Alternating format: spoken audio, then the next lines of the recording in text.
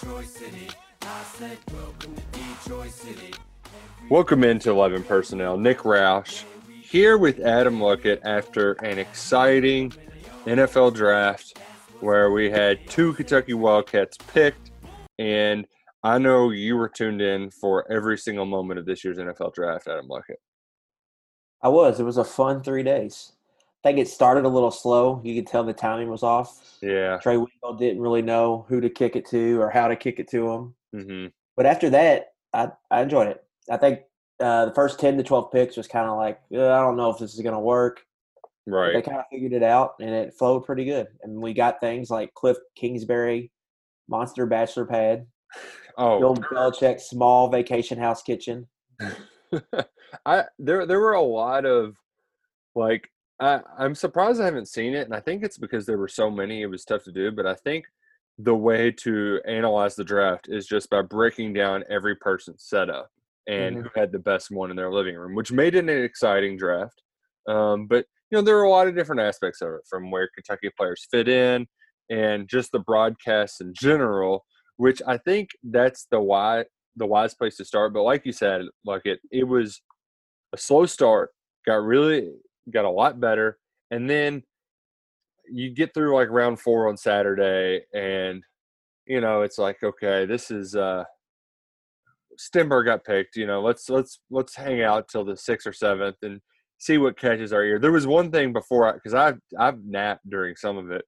One thing caught my ear. It's great napping television. Oh yeah, especially when they're not like, I mean, they're doing this all over Zoom, or what have you. But there was one thing that made my ears perk up, and that was all of the off the field shenanigans of some of these late round draft picks, and just how they talk about them. From the kid from LSU who's the offensive tackle, Sadiq Charles, yeah. Who they're like, yeah, we don't know. Like it was your classic, oh, he failed a drug test and he might not be motivated. Which they're just like, let's. Well, that was the classic. He was probably a turd, because everybody that talked about him would tell the NFL personnel that he was tough to deal with. So, yeah, and that was a kid that probably should have went, second round. I guess right. Go into the third, early fourth. And I think it might have even been later. I know it was at least day 3, because that came up. Yeah, but that one was your middle of the 4th round sounds about right. Yeah, he was like a turd who But there was one that was like, oh my gosh, this person's hilarious. How have I not heard about him before? And that is a defensive end from Syracuse who got arrested for stealing his girlfriend's purse, not once, but twice. And it was the second time where he got arrested. I guess, I don't know the full details of the story, because ESPN, they were really good at kind of wedging in these big stories into 30 seconds. But they let this one linger for a little bit, and all I could think of is there was a guy that got mad at his girlfriend because he thought she was cheating on him, so he took her phone and wanted to try to break into her phone to see what other guys she had been texting. Yeah, that's an interesting relationship. If your girl keeps you around after stealing her purse once. But do you remember, I believe it was last year, FIU had a tight end. I think his name was Johnny Smith. He's still in the NFL. But his girlfriend dumped boiling water on him. Do you ever remember hearing that? Oh, no. Yeah, he while he was playing at FIU, he had to stop playing in the middle of the season because he had, burned his skin or whatnot. That just reminded me of that. You should Google that. Johnny Smith water. I think that's the guy's name, Johnny Smith. I just yes, we should not make too much light of domestic disputes, but when they involve a Mad Libs type situation, we've got to be like, wait, that was real, and this guy's about to make a lot of money in the NFL. Yeah, well, we had ESPN pushing the dramatic effect hard. So throughout the draft. I think in general, what were we'll just get into the broadcast in general, because that was a big takeaway, but your overall, what did the NFL draft meet your viewing expectations? Yes. I think after the slow start, it was kind of weird, but once you got used to it, it was like watching any other draft. You still got to see the players and their families react. You even got more of them. Right. I think they had more cameras out in homes. Then you got to see some. I don't know. I liked it better than seeing the GMs and coaches in their war rooms. I don't know why. It just like a different type of experience, which I enjoyed. Yeah, and I think like really the only downside of it all is Hmm. that the Roger Goodell experience was just so bizarre. Yeah. Like, Well, I was gonna get that. That's the Friday night Goodell was that was the best part of the drafts was the last hour, hour and a half with him just mailing it in as hard as you can mail it in, well, and the just thing, waiting for it to be over. so like, I'm not one to like I get it. It's a grind. I've come into press boxes and came out just absolutely exhausted. But like Roger Goodell, you get paid $40 million, and all you have to do is keep it together enough to read off a cue card for what 4 or 5 hours. Like it's Mhm. not they're not asking you too much, but like just trying to get him to like quote unquote interact with fans on that little. I mean, Zoom call, yeah. oh my god! Like just the whole Roger Goodell Yeah, I experience. didn't. That was a little too much. We didn't need that. Come on, let me hear the booze. Let me hear the booze. And then when he was doing the skull thing, Yeah. he didn't want to like give his 100% full effort. Like he wanted to kind of Joe Cool it, but at the Mhm. same time, I mean, it was almost like so when you're like you'll go to a family reunion or something, and you have people who aren't comfortable around kids, like they just haven't been around kids in a while, and that's what he reminded me. He reminded me of the uncle who's a bachelor and like tries to be cool around kids, but like except he doesn't try to be cool around them by like giving them booze or anything. He's just like, "How do you do, fellow kids? Here's some M&Ms. Enjoy." Like skull. Yeah, he loves his M&Ms, man. The thing with I think Goodell, I think that humanized him to a bit of the NFL fan base because usually it's just you boo him, you hate anything he does. This I think there was some comedic relief to him just being worn the heck out there towards the end. Yeah. And I love that people are like, "Oh, he was drinking on the job." No, I just don't think he's been up past 11 o'clock. No, that's what I know. He had the definite dad look at like 10:30 on a Wednesday night. Like, what the hell am I still doing up? Well, and also just the wardrobe changes. Like Oh I'm yeah. not Roger Goodell. I'm not.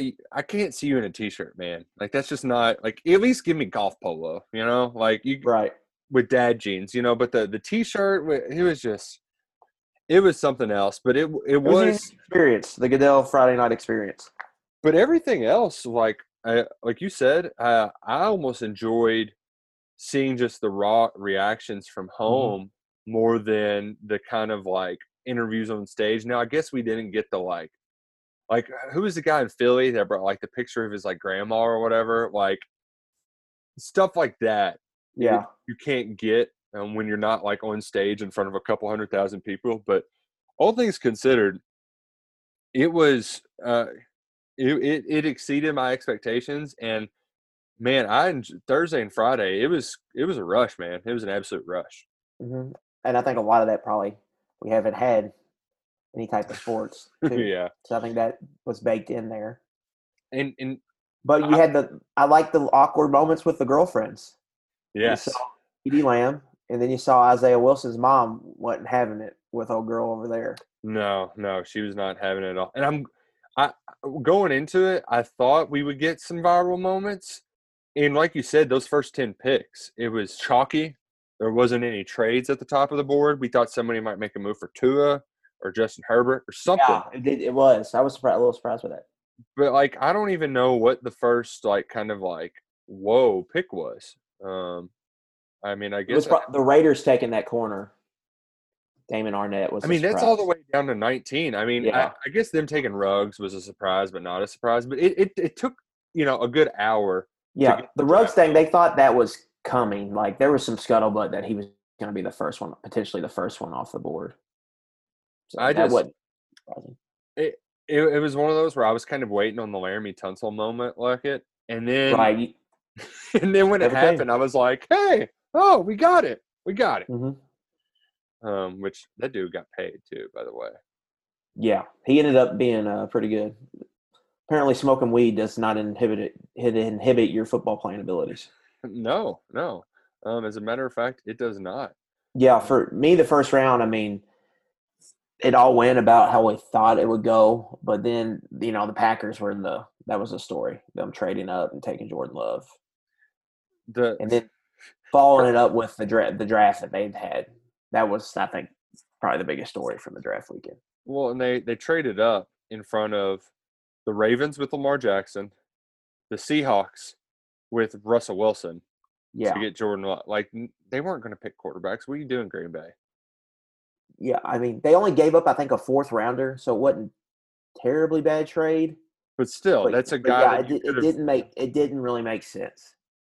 So what's made less sense, that or the Eagles getting Jalen Hurts? You can sell me on the Packers, like the kind of thing. Like, we have Rodgers, we're going to ride him out these next 3 years. This is the best chance we're going to get it. This is the best pick. Our best kind of chance we're going to get to have a quarterback of this talent. We kind of keep the same model we had with Rodgers, where we kind of develop in a few years. Mm-hmm. You can sell me on that. And you could also sell me on the Eagles one too. But I think the worst thing is just the Packers, the overall draft strategy, I thought was just silly. Just top to bottom, they were the like you looked at their needs, it was like, okay, we just played the 49ers and they just ran for 988 yards on us in the NFC Championship game. Let's kind of address this front seven. Let's kind of do something to our run defense. Let's look on the other side. Outside of Devontae Adams, we've got a bunch of kind of bums at receiver right now. They even got rid of Geronimo Allison. Like, they nobody. Yeah, so like maybe, invest in a receiver at some point in a loaded draft, especially in those first 3 rounds. Like, you get any receiver in those first, 100, 120 picks, they should be a guy that can come in and contribute to your rotation. But they don't. They just kind of do whatever the hell they did, which was astounding to me. Yeah, but I think even from the like you said, I can at least be sold on like Aaron Rodgers, 36. He's an old dude, but yeah, but we've been seeing like other quarterback now that you might be able to play to your 40 now. But on the other side, with the Jalen Hurts, that one is more baffling in that, like, are you just going to use him as a runner? Is he going to be like every other quarterback who can't throw, and we're just going to call him a Taysom Hill now? Well, I've got I'm glad you brought that up. I've got one of my notes here. It says Taysom Hill comps. Oh, how many do we have? I swear I heard Taysom Hill 78 times during that draft. Tommy Stevens was the funniest one because it's like, ooh, big white guy, can't throw, but he's okay at running. But he's really not. He's not. If you said that, you didn't watch Tommy Stevens play one game at Mississippi State. He just sucks. He's not good. He's just not a good quarterback. So that was the thing. And, like, I get the Eagles, like, Wentz has been hurt a bunch. Wentz is good, but his health is a big issue. I get the fact of, like, let's get a quarterback in here. And I understand, like, if you're going to invest money in this quarterback, you might as well have him in the game plan to do some Wildcat type stuff. Mm-hmm. But, like, Hurts, I don't know. I mean, I wouldn't have had a second round grade on him. I wouldn't have wanted to take him in the second round. So from that aspect, I mean, it's a stretch. They're rolling the dice there, and they're hoping that they can be smart enough to draw something up and use him, and then in a pinch, if they need him to start a couple games, he can step in off the bench cold and win for you. And he proved he could do that in the SEC championship game. I think that game probably – well, 2 things I think really helped his draft stock was staying at Alabama and that performance in the SEC championship. Yep. And anything Lincoln Riley touches turns to gold. So, like, a lot of these NFL guys, they go to Oklahoma and they listen to him and they think of him as one of the smartest football people in the world right now. So when they go down there and he tells them all the stuff about Jalen, whatever and then you add the Saban layer on top of it. Right. It's guys that carry a lot of weight for some NFL people. And I wasn't surprised that they went ahead and did it. And like I wouldn't say I'm a believer in it. I mean, at least they also went and traded for Goodwin, who, like, I know Marquise Goodwin isn't like a showstopper, but they at least got some weapon, a weapon around Wentz. Right, and they loaded up on receivers too. But to your point, though, when you just mentioned Lincoln Riley, how much longer is he going to stay at Oklahoma? Like, is he going to try to get a title before he goes to the NFL? Because Like, look what Cliff Kingsbury, the life he's living. He doesn't have to recruit, and he sucked at Texas Tech. And like that's how he was rewarded, was with that job with the Arizona Cardinals. Like, what's it going to take to get him out of Oklahoma and into the NFL? That's a good question. I think with Kingsbury, it's just he had Johnny Football, so he took college football by storm, and then he had Mahomes. And then what Mahomes has turned around and done in the NFL, I think has done more for Kingsbury's kind of reputation and what he is as a coach. Like, he owes a lot to Patrick Mahomes. But for Lincoln Riley, man, I don't know. Like, he's only 36 years old. He'll turn 37 next season. So he's got a long time left. And the Cowboys has always been floated out there as like the one. So maybe if they came calling, but he seems pretty comfortable at Oklahoma. So, I mean, I don't know. I don't really know how to answer that question. Well, damn it. Because eventually that is I came here for answers. I came here for answers like it. That's obvious. I think that is the move. Like, it's eventually going to happen. For him, I think it's all about timing it up and making sure it's the right spot with the right kind of situation. And maybe trying because why leave Oklahoma? He's making the college football playoff every season. Yeah. Now, eventually, at some point, people are gonna go the other way on him, especially if they keep getting there and losing by double digits. Yeah. So eventually, you kind of got to break through. But I see that Cliff Kingsbury house, and I think, man, that guy doesn't even have to recruit. Like, all he has. But Lincoln Riley's also married and has kids, and Cliff Kingsbury is a playboy. Yeah. Yeah. I don't know who it was, but it was like they said that he's the character. He's Ryan Gosling's character from Crazy Stupid Love. Like, yeah. And then they showed Sean McVay's house. I don't think they had a pick till day 2.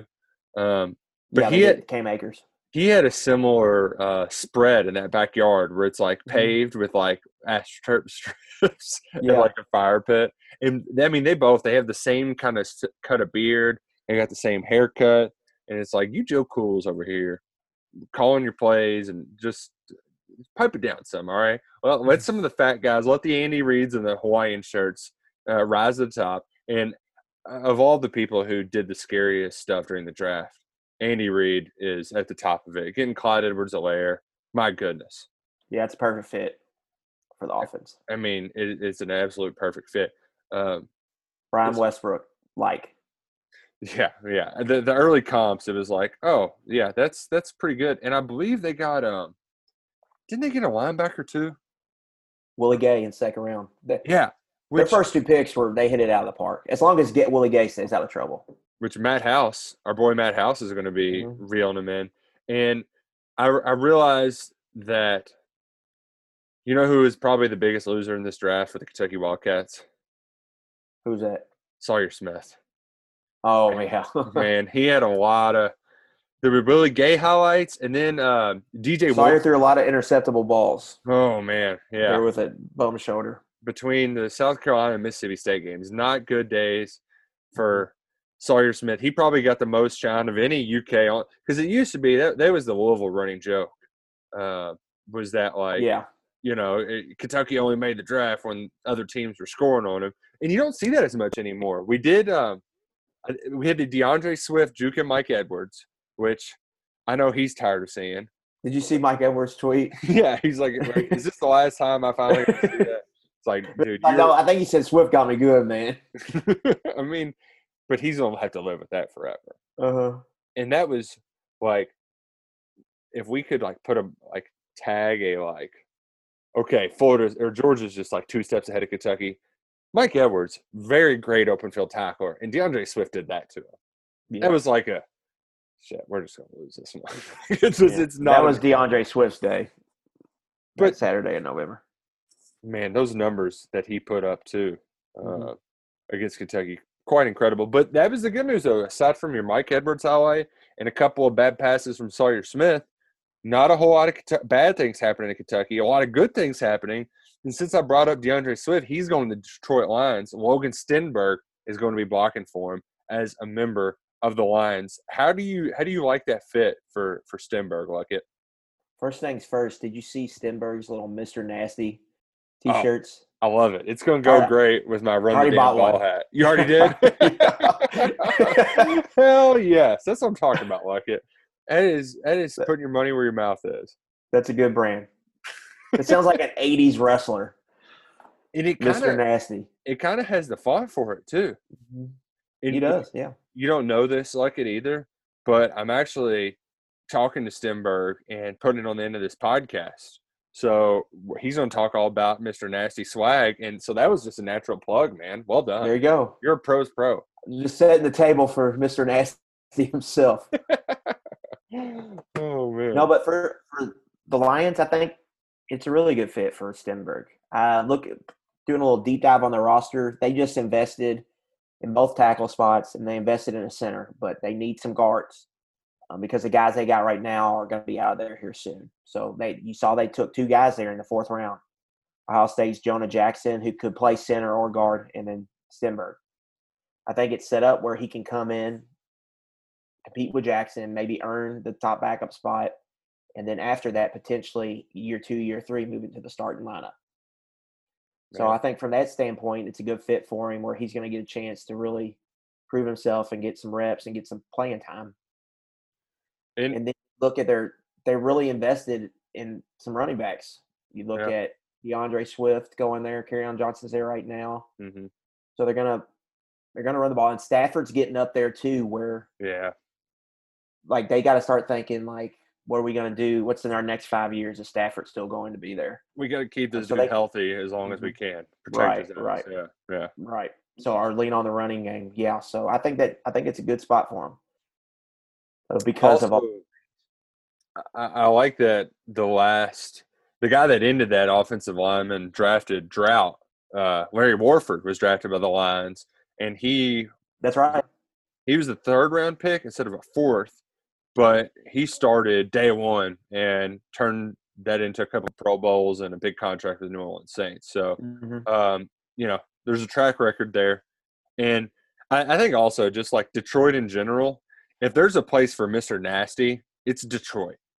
Like that brand just resonates right there. And I got a lot of videos of Stenberg just like, Stenberg's a good quote, man. And the Detroit Lions fans – I find it's a kind of a weird phenomenon when I'll get the comments on YouTube videos like notifications and stuff, and when all these guys get drafted, people go to look up their highlights and they just find all of these old interviews, and there's interviews from like 3 years ago where Stenberg's like, I just want to hit people in the mouth, and like people are like, welcome to Detroit. I absolutely love it.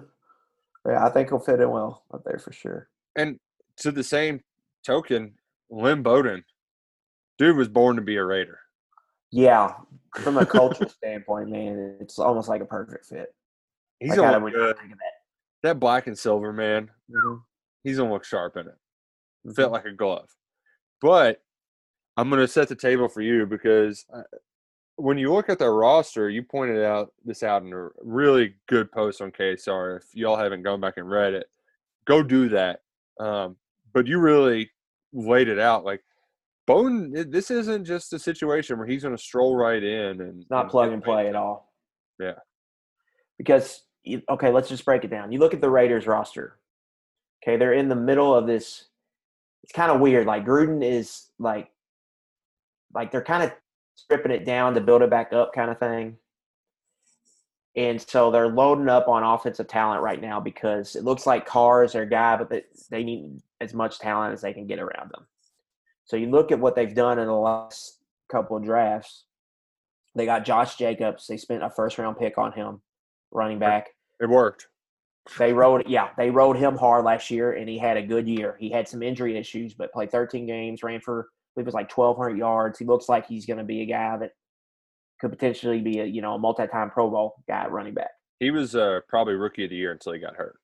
I think he was going to win over Murray. So – you look at the Raiders offense then, so it's being built around Josh Jacobs right now. Like he is their horse right now. That's who they're going to ride. So there's a lot of 12 personnel, a big person set. So when that happens, they have a tight end who caught like 100 balls last year. Trying to think of his name. Can't think of his name off the top of my head. It's in the post. Yeah. Devin Waller. There we go. So some fantasy people probably had him last year. So that a lot of their pass game was just, ran through him for the most part. On the outside, they really didn't have any options. Hunter Renfrow, the white kid at Clemson, Mm-hmm. who beat Alabama. He's like Pick play. He's their slot receiver, but he's looking like he could be kind of, a Cole Beasley or someone like that. Just could play for 8 years right there in the slot, get open all the time. Mm-hmm. So he's kind of got that slot position locked down. So when you look at it, they had to really address the outside receiver, and that's what they did. Drafted Henry Ruggs first round. He's going to be the guy to hopefully get people out of the box so Jacobs doesn't have to run into these heavy boxes and so they can throw it over the top. And then you also draft Brian Edwards, who can play the outside. So then it gets to Bowden. And we've kind of seen in this AFC West, like the Broncos loaded up on skill position Mm-hmm. because they're trying to catch the Chiefs right now. And they think you have to score 40 points to beat the Chiefs. The Raiders are doing that in a similar way, but I think the style they're doing is kind of different with kind of a ground first approach. So when you look at Lynn right now, he's going in to this position, and Mike Mayock, their GM, said we're going to play him at Joker, which pretty much means slash. He's going to be a wide receiver / running back. So when you see that, what I think is like they want him to be their third down back because they're going to ride Jacobs, but they want to put Bowden in there for packages. And really from a personnel standpoint, when you get in there with some tight ends and some running backs, you can split Bowden potentially out in the slot and get a really favorable matchup on them because teams are going to have to be in base, or they're going to try to get teams in base against them. And then potentially they can see Bowden where he can create a lot of matchup issues as the secondary back to catch a lot of balls and to be occasionally used in their run game and as a good kind of secondary piece to Josh Jacobs. The issue is like Lynn's going to have to learn how to play that position. Like he just never played running back before, Right. So I think it's going to take some time. We saw at Kentucky, it took him time to, kind of get his feet wet at receiver. So I think the expectations for him early on need to be tempered. Because what Lynn needs to do is get in there, learn all that he can, especially with like OTAs are going to be canceled. Could have a short training camp, all that kind of stuff. So for him, it's going to be about making an impact on special teams because that's why they spend a top 100 pick on a guy like that. It's if they're potentially Lynn Bowden's going to be kind of a third down back. That's like what they're pushing towards. Mm-hmm. You spend a pick on a guy that's going to impact the game at multiple levels. So with Bowden, they're going to throw him in there to return kicks, and then some wildcat quarterback type stuff they could do. And really, long term, it's for him to take control, I think, of that secondary running back position next to Josh Jacobs and really be a guy that could, catch 40, 50 balls in a season and really be kind of a unique playmaker for that offense. I don't want to go back to the Randall Cobb comparison because ESPN botched that completely, saying they went to the same high school. Not really sure where the research graphic department got their swords crossed there and got that mixed up. But no, Randall Cobb, Alcoa, Lynn Bowden from Youngstown. 500 miles separate them. Kind of tough to get mixed up. But from that same vein, Packers take a flyer on Cobb, last pick of the second round. In his first play, he's a kick returner and houses it on Thursday Night Football, I believe. It was first game of the season. Yeah, it was Thursday night. Yeah. It was the year they won the Super Bowl. Yeah. So, really made an impact from the get-go because he had to do a bunch of different things. That was a pretty loaded, I know that it's we like to rag on the Packers because Rodgers has only thrown, I think, one touchdown to a first-round draft pick at wide receiver. But that doesn't reflect how loaded that receiving core was back then. It was, yeah. Yeah, they had and now I can't think of the big white dude from Kansas State. Jordy Nelson. Yeah, Jordy Nelson, Greg Jennings, Donald Driver. Yeah. I mean, they had a ton of dudes and Cobb just had to go be a utility guy for a while, and that's how he got in the field. And that's what Bowden's going to have to do. But the part that worried me, Luckett, is that I didn't know this. I knew about Jacobs. I was like, oh, great. Bowden will just be third down back. He's hard-nosed enough that when he's got to stay back for pass pro, he'll do it. But the Raiders just extended their third down back. Yeah. It's a 2-year deal or $7 million, so it's not a lot of money. But it's kind of a thing where they're locked in for him this year. Jalen Richard, who was an undrafted guy, went to the Raiders and is kind of won that third down back spot. Mm-hmm. So they probably have, they feel pretty good about him if he's done all that for them. So I believe it'll be his 5th or 6th year this year. But what that tells me is that the plan right now is for Bolden to learn it the first year. And then he's going to be that guy stepping in the position in year 2, where then they'll let Rashard walk and then kind of, pay Bolden to step in and while his salary slowly increases. Right. From a financial standpoint, that's what makes the most sense. But to me, I think it's pretty evident that they are considering him as a kind of developmental project a little bit, or prospect for right now. Not like a long term, but for in the short term. Yeah. To kind of figure out who he is and figure out how they can use him the best they can. Do you trust John Gruden to make the most out of Bowden? I mean, it's up in the air. Gruden's been out of it a while. I wouldn't say he's the most, forward-thinking offensive guy in the NFL right now. Mm-hmm. But I don't think he's an idiot either. I think he'll kind of figure it out. Well, and there was a stretch last year. I mean, the Raiders, Gruden's very overpaid. That's obvious. And when they did the Mac thing, everybody thought, like, what the hell are they doing? But to their credit, they were in the wild card hunt, like, in week 12, 14 last year. Until Derek Carr did that thing where he fumbled out of the end zone trying to dive for the pylon. Yeah. It was like the second or third time he's done it. And, their defense stunk last year, but their offense was pretty good. Right. In top 10. And that's kind of how Gruden, he gets offenses rolling. So I think I like that Gruden, even though he might not be the Kyle Shanahan of the NFL right now, or the Peterson, or any of these offensive minds that we all just always go to, he finds a way to get it done. And I think he also recognized Bowden's talent and said, okay, we can do something with this guy, and we also aren't forcing him to do everything at once. So in that instance, I do like that Bowden will have time to get his feet wet and kind of figure things out and isn't just kind of thrown into the fire right away. Right. I know he's not the most patient guy. Like we all remember that freshman year, but I do think he's matured a lot. And I just hope that in like year 2, because year 2 is going to be a big year from him. I hope that between the end of year 1 and year 2, he has that full offseason to use to his advantage, because I think that's the key moment in his career that can either make or break him. Yeah, but the key thing with year 1, like, he is going to be involved. Like, he's going to be returning kicks.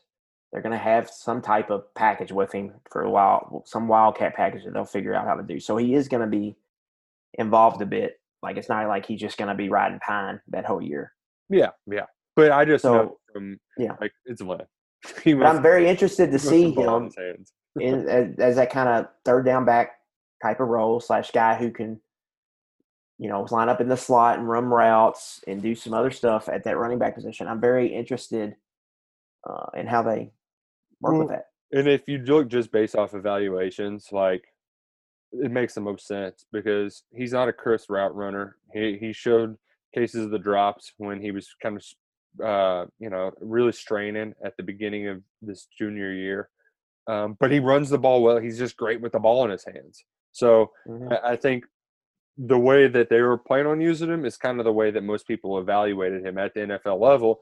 And because of that just huge run of wide receivers, we saw him picked at 80th overall, which I think that's about where I don't remember if we made predictions or not, but I feel like that's where we both kind of had him. Was he we was all third round at night. I think 81 was probably a little I would have hit if you would have said it at like 85. I would have took, I guess the over, not the under. I would have said it closer to like end of the third round. But yeah, I wasn't as bullish as him getting all the way into the second round, but I thought he was going to climb, and that run of receivers was even greater, like, than you could have ever anticipated. I mean, and it just goes to show you. Really started in the second round once they started flying off the board. They were flying off the board, and I loved it because, like, it just shows you that, like, hey, these people are human. As much as you want to, like, break down everything, when they see, like, oh, hell, we need a wide receiver. We got to get him while the getting's good.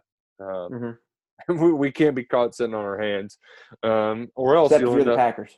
Exactly, yeah. Or else you'll end up being the Green Bay Packers. As far as UK's undrafted free agents, where do you think the of all the three, who do you think landed in the best spot?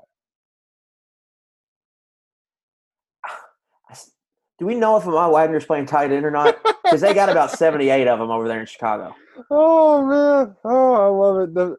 Now, like a lot of those dudes are not going to be on the not even making a training camp, but Right. like when they drafted the kid from Notre Dame with their first pick in the draft out of Matt Nagy's Pepe Sylvia room, they pick up a tight end with their first pick, and now that gave them I think 11 on the roster, but really aside from Trey Burton, they're not really paying anybody. It's like they could end up cutting them all, but and then Wagner, the entire everybody just kind of assumed he was going to be a tight end, and that's where Wagner goes. And Matt Jones reports that he had places to choose, and I'm thinking to myself, if he had a choice, why would he go to the place with all of the tight ends? And the only logical explanation that I can think of is that they were just like they promised him he could play receiver where other places wanted him to play tight end.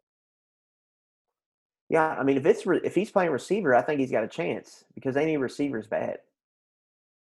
Real bad. And Alshon Jeffrey, that's where he got his start. And I mean, it's kind of apples to oranges when it comes to production, especially at the college level, but both big guys, big targets who can go up and make a play. So I could see that being some of the And Nagy is creative in the sense in what they do, and they move stuff around. He just doesn't have a quarterback that they can really do much with. But I do like some of the stuff he does on offense. And it makes you wonder too, like where would they be if they didn't do the whole Mitch Trubisky thing? Or if they just draft Deshaun Watson instead. If they just picked the best quarterback. That was Mahomes was the best. Mahomes was in that one. but Watson close enough. Watson was the safest pick though, and and Bill O'Brien is just out there being an idiot with all of his pieces. Right, he's going to ruin him. So if they flip roles and just let Bill O'Brien and then flounder in Houston, then we don't have to deal with seeing the Texans on that ESPN wildcard game every year. That's true. So I don't know how we got off on this. Oh, Ahmad Wagner. I hope they're going to have him at wide receiver. I like that Calvin Taylor is going to be a Steeler just because that's a fit because they run that 3-4. He can play that kind of 4-5 technique for them. And we'll see. I mean, Taylor's just going to have to – I mean, they're going to throw him in there, and he's just got to win one-on-ones in camp. And then when the game comes, does he pop? We've seen him at times. He popped almost every game Kentucky plays. But can he pop in a limited, amount of snaps? So he has a chance. I think Mike Tomlin just really likes Kentucky guys too. And not just from the quote that he had on that. Was it the Showtime thing where he tells Benny Snell, I saw you in that Florida game, and I knew I was going to draft Benny Snell. But Farrington Huguenin was on the practice squad. That's what I was going to bring up. Yeah. They kept him around for a while, and they never really brought him up. But I guess they just really liked what he brought to the table. Good practice player.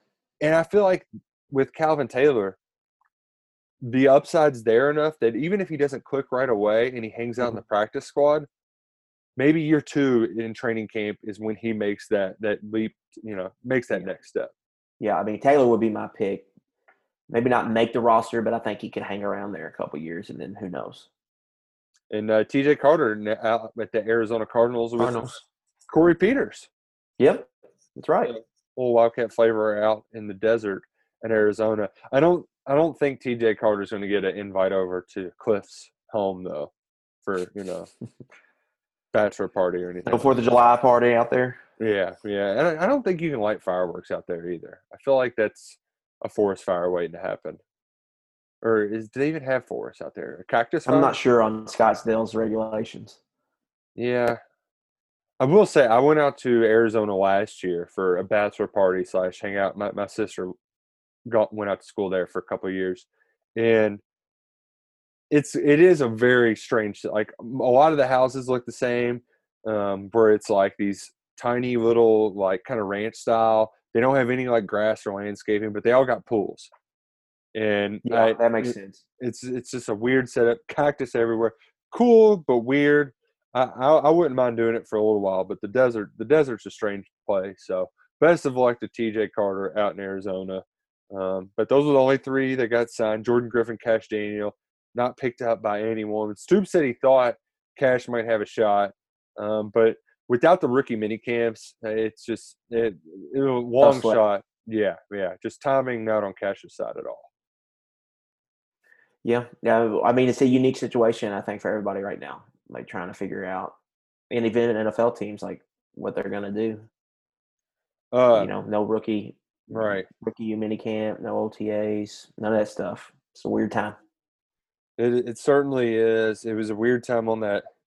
There. Before we move on from the draft completely, because Mark Stoops, we zoomed with him recently, and he had some good nuggets that we got to talk about. But he had some zingers for you, my friend. Oh, he did. He brought the heat, man. Stoops is bringing the heat. But in the draft process, I was kind of disappointed we didn't get like a not a hack per se. I guess the closest thing we got technical difficulties, is that what you're saying? Yeah, like the worst technical difficulties we got was just like some quiet time between like Trey Wingo and forgetting to kick it to somebody, like Lewis. Like you would just have those. Riddick was the bad one. His was like really delayed. Yeah, he was. But dude, I'm telling you, Louis Riddick. They talk about people getting GM jobs. I think he's my favorite of all those ESPN. Yeah, I like him a lot. He just seems so well informed. I don't know if it's his delivery or what, but I thought just in general, it was funny when they would they brought out the Monday Night Football graphics. Mm-hmm. And in one of them, they had Michael Irvin. And I think they had Michael Irvin on exclusively just to talk about every receiver that was drafted. I don't think he did on the first night. I don't think he had any other times to talk except for when a wide receiver drafted. Irvin has the juice, man. Like, there is not a dull moment, I guarantee, being around that guy. Oh. Every time he talks, it sounds like the most important thing you've ever heard. Well, and they took him off on day 3, which I thought was a good thing. Just you didn't want to have too many people on. Mm-hmm. But day 3, you just needed the draft guys. And the personnel people, let them dive into it. And you can't have those kind of yucking it up moments either when you're over a Zoom. Like it's hard to have 4 or 5 guys kind of ball busting. Like it just doesn't play very well. But all in all, thoughts and prayers to Todd McShay. It sucked. I missed the back and forth with him and Kiper, which I don't know. It probably wouldn't have been as good on the Zoom. But that's usually some of the best parts of the draft is when they go back and forth, or when McShay challenges him about prospect or whatnot, and they kind of get going at each other. Well, but I don't know how it would have worked if McShay would have been there either, because there were just so many cooks in that kitchen that they probably would have dropped off Booger or one of those guys. Yeah, probably because Daniel Jeremiah, that dude, he knows what the hell he's talking about. I really like Kurt Warner too. Yeah, some of Kurt Warner's comps were great. But he kept wanting to compare people to Russell Wilson. He kept throwing out Taysom Hill. Yeah, it's easy. I like though that Michael Irvin he's got all of his Super Bowl trophies behind him. Yeah. Day 1. So Kurt, he had to add 3 trophies for day 2. Mm-hmm. He added a man of the year. He added a bunch of random trophies from behind him. But I did like Daniel Jeremiah with Kiper. Yeah. Because those were probably, to me, the top 2 draft guys. So having them together I thought was pretty cool. Yeah, no, that was certainly good. And there was I was the only 2 kind of staged moments we had were from Vrabel and from Belichick. And I would have thought, I guess these kids are nervous, but I would have thought that some of them we would have had, I guess the one kid did the Old Spice ad, but I would have thought we would have had some more staged kind of deals from some of these kids. I mean, you got cameras in 60 different places. And aside from watching Jake Fromm slide, and them talking about him in his living room, he's not even in the living room. There wasn't a whole lot of, we didn't get a whole lot of that. And I guess it's a good thing they were still taking it seriously. But there's no way, my sense of humor, that would have been my way of calming my nerves, is trying to think of something really stupid till I pass the time. You got to thank Fromm. They had the camera on him Friday. So, they thought he was going to go on Friday. And so you bring the camera in. It wouldn't have surprised if he went third round. It would. I think that was what was. That's what I'm getting at. I think that's what was expected, and he had to wait around all the way until the 5th round on Saturday. How'd your wife handle it, knowing that Jake slid that far? She was pretty upset. Oh. Big Jake from State Farm supporters over here.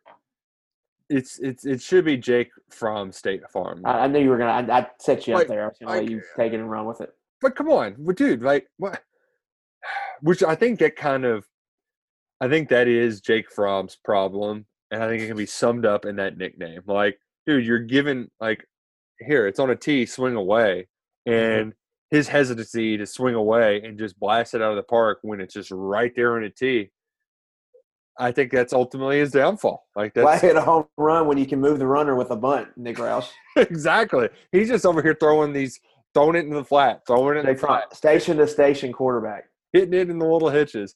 I mean, the thing that I felt even worse about is that, like, when these guys are sliding in the green room, they aren't watching. Like, I don't think they're watching the ESPN broadcast. And they were kind of roasting him when talking about Eason. They were like, yeah, how much? Oh, I know. They were like, they usually, you can tell, like, to me, like, they don't ever really go in on a prospect. But when they start going in a little bit, they really don't like a prospect. And pretty much, then Eason, it's just like, he's just like, you know, a turd or just a knucklehead. He's not going to, you're going to draft him and he's not really going to work hard. I like that with Fromm because Trey tried to kick it to Lewis, but Lewis Riddick's mic was like delayed. And he had such a point to make about like they were moved on and they kicked it to him and he brought it back to Jake Fromm being between Herbert and Eason and just having a noodle arm. Like he did everything to say like he just got a noodle arm. That's the point of these combines is to stack yourself up. He wasn't putting zip on the ball, which he had a good. I think his theory on combines, which I don't think I've ever really thought of, is good. He was pretty much like, if you bring a guy in a combine, like the competitive juices should start flowing, in that they should go out and run maybe a better time than they're expected because they rise to the occasion.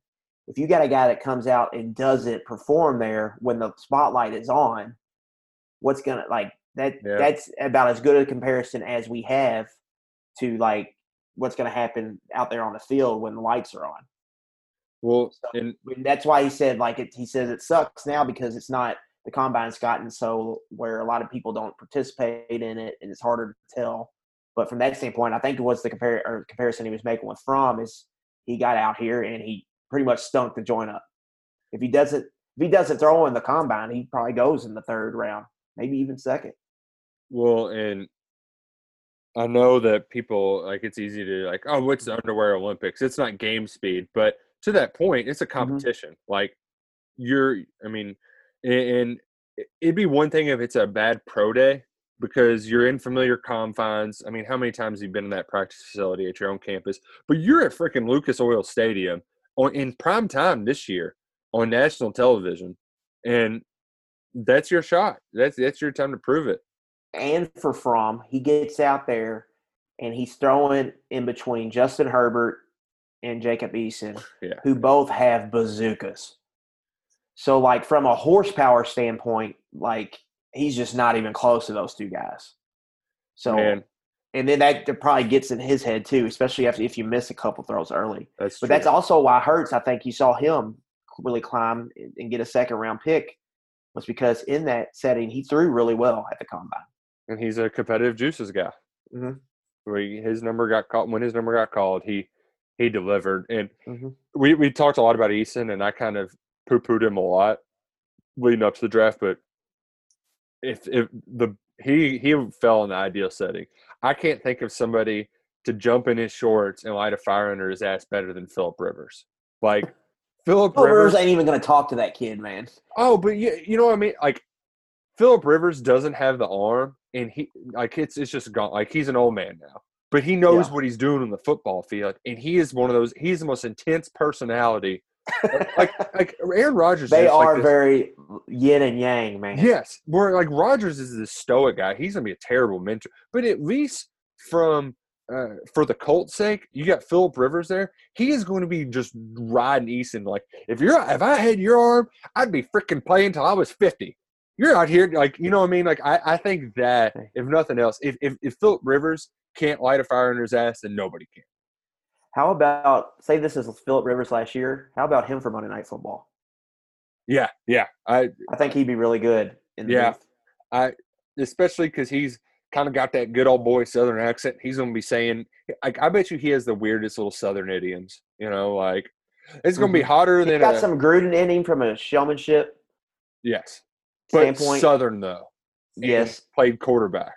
And I think when Gruden was on Monday Night Football, I think there was some of, like, the game was changing, and he had been out of it so long that he didn't know, like, the specific intricacies. I think Rivers coming out right away would know all of those. Let's make it happen. You saw with Romo, when Romo first got on, he knew everything about everything going on. Yeah. And I think you've seen as a couple of years have gone by, he still knows a lot, but it's not as much. I don't think he's pushing it as hard either. He's pumping the brakes on that prediction. Yeah. All right, but enough NFL draft talk for now. We do have some actual college football to get to. And when Mark Stoops, he went on a Zoom meeting, and I think some of it was to just kind of talk about fits and, give us newspaper and TV folks, especially the TV folks. They really need those kind of those quotes. TV guys were tossing them some questions, man. They were getting a lot in. Oh, yeah, especially some like, hey, let's talk about J.J. Weaver, banking that for a slow day in May for the Louisville TV crews to use for a sportscast. But aside from that, he talked about, I guess, the thing that's good and bad with this version of Mark Stoops like it is that this is the first time that we've ever gotten Stoops' opinions on, like, bigger issues. He hates talking about big issues. That's above my pay grade. He doesn't like to dip his toe into anywhere that he's. No, he doesn't play the. He has very little interest in the politics side of the world. I think. You know what though? He's fine. He's done it in each of the last where he's at least, like, shared some sort of sentiment on, hey, are you worried about football happening? And he said yes, quite bluntly, and kind of expounded on it. And that was news. And then this time they asked, hey, do you think that fans will be in this, like, should we play college football without fans in the stands? And he kind of eased his way into it by bringing up the arguments that you and I would bring up. Like, hey, it looks really bad if you got these college kids spitting all over each other and sweating all over each other, but you're not going to say fans can be here. And then further, that point was like, hey, financially and just from it helps us standpoint, like, I can't see our sport having it without fans, and I want fans in the stands if we're playing. Yeah, I mean, football in those big stadiums without anybody there, it would be weird. And, like, from a product to watch at the bare minimum. I can even imagine, like, the NFL doing it for a week or two, but college just it doesn't really click. And I think I think my overall point in all this and why it's newsworthy is if you've got Mark Stoops, a guy who's not the most opinionated guy when it comes to issues like this, if we know that's where he stands, then that's pretty much where everybody's got to be standing right now, right? Mm-hmm. More than likely. So I think that's kind of where we can at least have our heads at as far as when we can expect football returning. Obviously, there's no timetable right now. We're not the decision makers in that process. The decision makers, they're more worried about getting hospitals to where they can, getting dentist office back open, getting the important stuff, getting barbers to be able to cut hair. There are steps we've got to take, obviously, to get there. But at least it's good to know kind of where Stoops' head is at as far as that goes right now, because that's kind of where everybody's at. It seems like that important date is probably like July 1st or around there to determine if people are going to be able to be back in school, back in colleges. Yeah, there's been a couple. I think, like TJ said, that Oregon maybe was one of them. Okay. And, like, there was just a couple different ones who said, hey, we plan on having classes on campus this fall. We expect you to be there. Okay. So yeah, I think there's a couple that are at least trending that direction. I think as long as that happens, I think they are going to be on the right track to play. And I think it could be that delayed scenario that I talked about, I believe, a couple podcasts ago, where maybe they move the first 3 weeks of the season and Right. attach them on to the end of the season. So to give them more wiggle room right there. But there's really nothing we can do. I think it's just about hopefully places start opening up, and hopefully nothing bad happens with these slow reopenings. And if we can survive all that, I think sports in general is going to be back up and running normally by about, September, October. But I mean, it's very much wait and see. You don't know what's going to happen if we're going to have a kind of second outbreak or whatever. I mean, I don't really know. I'm not Mr. Coronavirus by any means. Right. But it's definitely, cause for concern. And I don't see how they could do a spring football season. And I just don't see how that will work. I don't see what the turnaround time will be to get back into the next season. Stoops, and then you got the supplemental draft, I think, coming up, where people keep talking about that, where they think there's going to be some good players that enter that this year. And I believe that's over the summer. So we'll have to wait and see. I mean, there's a lot of dominoes left to fall, I think. Like you said, I can't see it being entirely in the spring. But I think from like the most common sense standpoint, once again, like Stoops is not Mike Leach or Gundy when it comes to like saying outlandish things. And his point on how you return, like he used just making sure that they have enough time to prepare.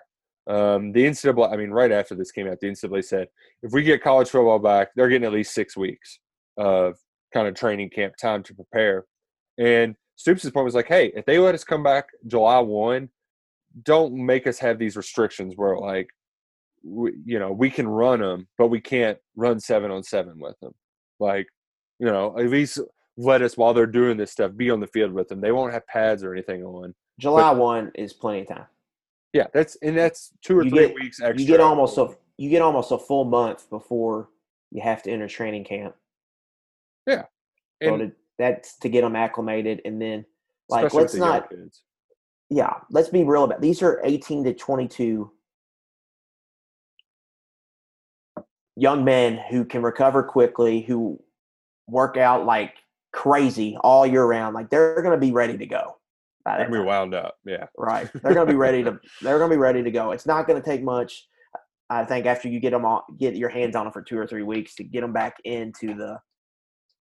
They're ready for regimen. Yeah, like I'm ready to go through a training camp where we're getting beat up a lot. Right. So it wasn't that long ago where freshmen didn't show up until the first day of practice. Yeah. And didn't do anything all summer. It wasn't that long ago that was happening. Did you see Khalil Branham's workout today, by the way? No, I did not. Dude's like, he's balancing on one of those exercise balls while catching passes from a jugs machine. Like, he loves that guns machine, man. Oh man, he's all about it, dude. That's his best friend. That's he loves that jugs machine more than you love Earl or Merle. Sorry. And how about Boo Knight? Like, I think his family's still out, or he's still out in Oregon, living because they couldn't move. Yeah. He just got hired. I mean, why would he try to move? Right. So, man, that is wild. Speaking of wild, Mark Stoops roasted me, kind of, sort of, not really, but kind of. I noticed that.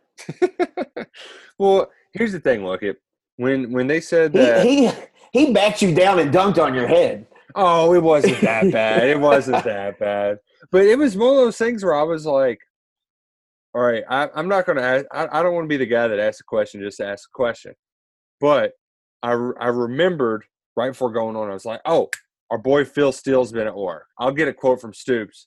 he's been feeling a little chesty. Was that who did that? I didn't see that. The question you asked him. Okay. So they introduce, like, Tony Neely introduces me, and he's like, "Oh, we got a new dad on," and I'm like, "Oh yeah, here we go." So Mark makes a little small talk. "Oh, congrats, boy or girl?" I was like, "Oh, little boy, happy, healthy, all's well," and that gave me the open for my goofy joke that I was thinking about, like my kind of goofy question.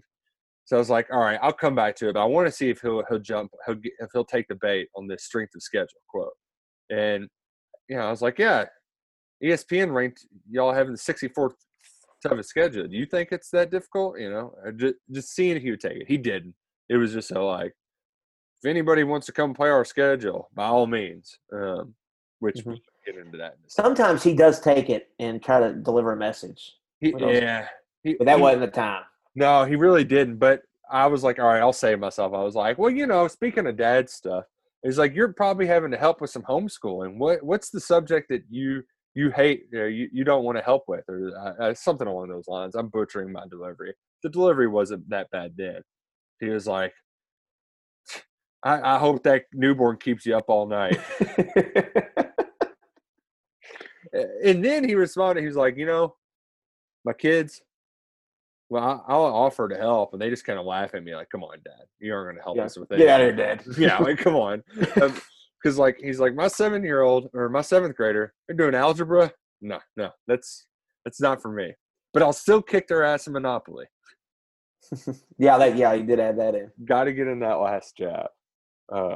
But I did want to bring up Phil Steele's, but as we wrap up, I wanted to bring up Phil Steele's strength schedule because I was kind of shocked on the face level. But here's the thing, Luckett. When we look at this UK schedule, we mostly look at it from, hey, you're trading Arkansas at home, real bad Arkansas team, to going on the road at Auburn. That's obviously an upgrade. Therefore, the schedule is much harder. But if you look at it on the whole, all of those 50-50 games that Kentucky's been pretty good at winning in recent years are a lot easier than they were in the past. Well, that's why you can talk yourself into them having, 9-10-1 season. It's how the schedule breaks a little bit. And it's very plainly said just by what the coaching situations. Missouri and Mississippi State, new coaches. And then Vanderbilt's going to be really bad. Yeah, and Muschamp, he's going to be on the hot seat. They got the toughest schedule in college football. Get them at home. Yeah, so when you look at it as a whole, you can understand why that Phil Steele saying, okay, this is only the 64th most difficult schedule in college football. Yeah, and then you look at just non-conference. Eastern Michigan, Kent State are probably going to both be two teams with probably a loser that are going to finish 5-7, maybe 6-6 at best. So, and then you have that FCS opponent on there. Yep. And then if Vanderbilt's as bad as we think they're going to be, which they're going to be. They are going to be. In Missouri, we don't really know about. They've got quarterback issues, new coach, all that type of stuff. So, yeah, I definitely think you could see the path of this being a very manageable schedule for Kentucky. And I think, we talked about it recently, but I think the bye is timed up well too, because I think it looks like you play 8 and then you get the bye. In the back end, you have the Georgia game and the Tennessee game, which have been two really physical games for Kentucky the last couple of years. And I kind of got into it with some people online because I'm of the belief that Georgia, all of their scary guys, they don't scare me anymore. And I get people in their mentions, well, this 5-star running back. I was like, yeah, well, they weren't even cracking. What's the one kid, the fast kid? It's like Strong or he has a name like that. That was a freshman last year. Zamir White? Yeah, White. He's no DeAndre Swift. He's no he's not like these dudes that we've seen the last couple of years, going all the way back to Gurley to now. Those dudes are all NFL running backs for a reason, except for Holyfield. Mm-hmm. They don't scare me in the way that those other guys did. The offensive line's all gone. Yes, they still have a very talented defense, but man, the offensive line breaking in a new quarterback. And who were their weapons last year? Oh yeah, that's right. They didn't have any on the outside, and that's why their offense sucks so bad. That's the big thing, I think. Losing Pittman and all that star power on the offensive line, they lost. And that, Cade Mays didn't get drafted, but he left. Yeah. Now they've recruited well, but you have to worry about that, especially with a new system and a new quarterback And a new offensive line coach. and a new offensive line coach. I mean, there are a lot of moving parts over there right now to get you work. Now on the other side of the football, Georgia's going to be nasty. I mean, they're going to be nasty on defense. They're going to win games like 13-10. Yeah, that's how they're going to have to do it this year. But I do think the Jamie Newman hype is getting a little bit out of control. I love getting the text from Luckett at 11:30 a.m. on a Saturday morning. Oh, David Pollock up here starting that Jamie Robinson, that Jamie Newman, the hype train. I'm sitting on my couch getting ready for the draft, and they get on there talking about next year's draft, and it's the usual cast of characters: Trevor Lawrence, Justin Fields. Rolls around to Pollock, and I have to hear about Jamie Newman. So let's let him play a game first Pump those brakes. Hey, by the way, did you see the videos of Sam Pittman after his guys got drafted in the first round? The video of him talking to Andrew Thomas was hilarious. Mm-hmm. I'm cheering for Sam Pittman hard, man. I like him. I know, I do too. He's like, wait, you only went to school for 3 years and you're the number 4 pick? What? Like, I love it. And you can see why he can recruit, man. And you know what? We can cheer for Sam Pittman because Kentucky's not going to see Arkansas for 5 more years. Like, yeah, wow. And if nothing else, they're just going to beat up on the other West teams. So, yeah, let's go Sam Pittman, go Hogs. Woo pig Suey. Woo pig. Oh man, but Luckett, I need to get out of here. Yeah, you got daddy duties. Yeah, it's bath time. I can hear him right now. He's saying, "Dad, come on." What's worse, bath time or changing diapers? Diapers aren't that bad unless he pees on you or something. The worst is when he just doesn't want to sleep. That's the worst of them all. Because you're like, dude, buddy, I know you're tired. Just quit fighting. Does he have a schedule set yet, or is it kind of? Oh, it's let's hope it's on kind of a schedule. So that's kind of where we're at right now. We're figuring out as we go. Naps are key. Well, and I've been bad about it. So it's nighttime. It's PM coffee now. There you go. So we appreciate y'all tuning in. I appreciate. Hey, this was fun. It was fun having 3 days of football to let ourselves forget about all the other crap going on. I thoroughly enjoyed it. I enjoyed it a little too much. And I thoroughly enjoyed talking some ball with you, Luckett. It's been a pleasure, as always. And to everybody out there, thanks for listening to 11 Personnel. Go Cats. Go Kroger. I'm just a devil with love to spare. So viva Las Vegas. Viva Las Vegas.